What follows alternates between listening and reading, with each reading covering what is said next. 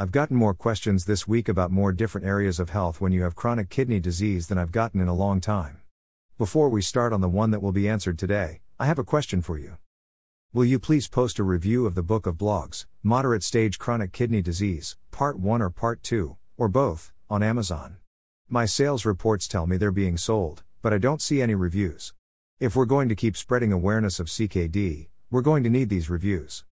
A number of people, including my primary care physician, were shocked by the large bruise caused by last week's partially successful venipuncture. She, of course, knew what happened after I told her how I got it, but many of my readers didn't. I'm not so sure I did, either. Nor did I know why it was taking so long to heal.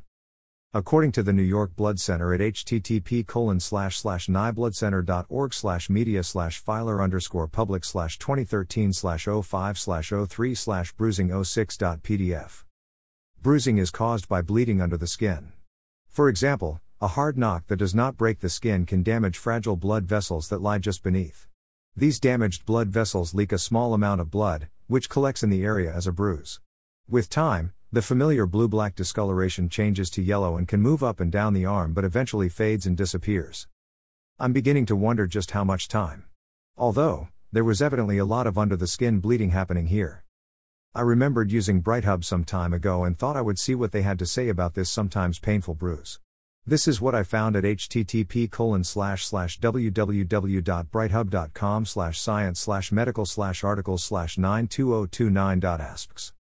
One cause of pain is a hematoma. A hematoma is a collection of blood that forms outside the vein. During a blood draw, when the needle pierces the vein, it can become temporarily damaged, causing blood to leak out into the tissue. The leaked blood forms a pocket of blood, which can be painful. It's not uncommon for the area around a hematoma to turn red or blue, and the surrounding tissue to become swollen. Fortunately, the body gradually reabsorbs the displaced blood cells, and the hematoma slowly resolves, although it can look pretty ugly in the meantime. A hematoma is quite easy to see and is a very visible cause of pain in the arm days after a blood test. Doctors usually recommend that people treat hematomas by applying ice packs, elevating the arm, and taking anti-inflammatory medications for the pain. Hematomas usually resolve in 5 to 7 days. Ice packs? No one said anything about that. Elevation? No mention of that, either. As for anti-inflammatories, I have to admit I wouldn't have taken one even if it had been suggested. 5 to 7 days, huh? I'm now on day 10 and first starting to see a hint of yellow. Well, the site did say usually. I wanted more on the treatment of bruising, so I went to WebMD at http://www.webmd.com/skin-problems-and-treatments/guide/bruises article. Print equals true. A cold compress such as an ice pack or a bag of frozen vegetables should be applied to the affected area for 20 to 30 minutes in order to speed healing and reduce swelling. Do not apply ice directly to the skin. Wrap the ice pack in a towel. If the bruise takes up a large area of the leg or foot, the leg should be kept elevated as much as possible during the first 24 hours after the injury. Acetaminophen, this is me here. Acetaminophen is not a NSAID and may be taken by CKD patients, may be taken for pain as instructed on the bottle. Avoid aspirin or ibuprofen because they slow the blood from clotting and may, in fact, prolong the bleeding.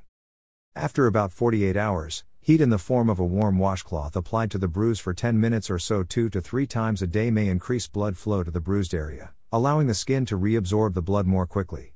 Ultimately, the bruise will fade in color. Funny, Bear took a look at my arm just this morning and suggested the heat, too. I guess the man knows what he's talking about. Have you ever wondered why veins, rather than arteries, are used for a blood draw? Or am I the only one who ever considered the question? I got my answer from the same site that was so helpful last week, Aero Training.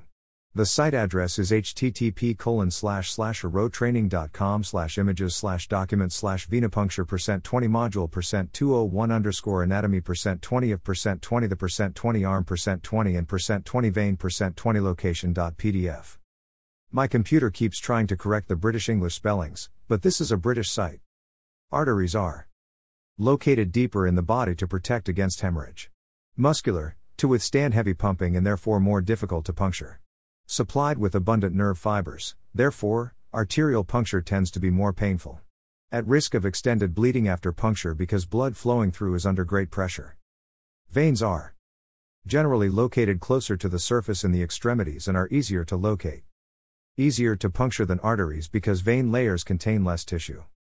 Supplied with fewer nerve fibers than arteries, therefore venipuncture is less painful. Under less pressure, so it is easier to stop bleeding after puncture. I hope this helped. It certainly helped me understand what happened. I am missing the excitement of a contest. Since the name of my game is CKD Awareness, I propose you send me a comment naming your favorite CKD book and why it's your favorite. You can keep it to a paragraph or two. Notice, I did not write which one of my CKD books is your favorite. You'll be introducing us to books we may not be aware of, and I will gladly compile the entries into a reading list for all of us. Digital will be included. Let's run this baby for a week. The prize? Why a print copy of the Book of Blogs, Part 1, of course. Don't forget about free Path to Wellness health screening coming up. This one is in Mesa, Arizona, at Adelante Healthcare 1705 W Main Street on the 20th from 8 to 1:30 on Saturday, June 20th. Until next week. Keep living your life.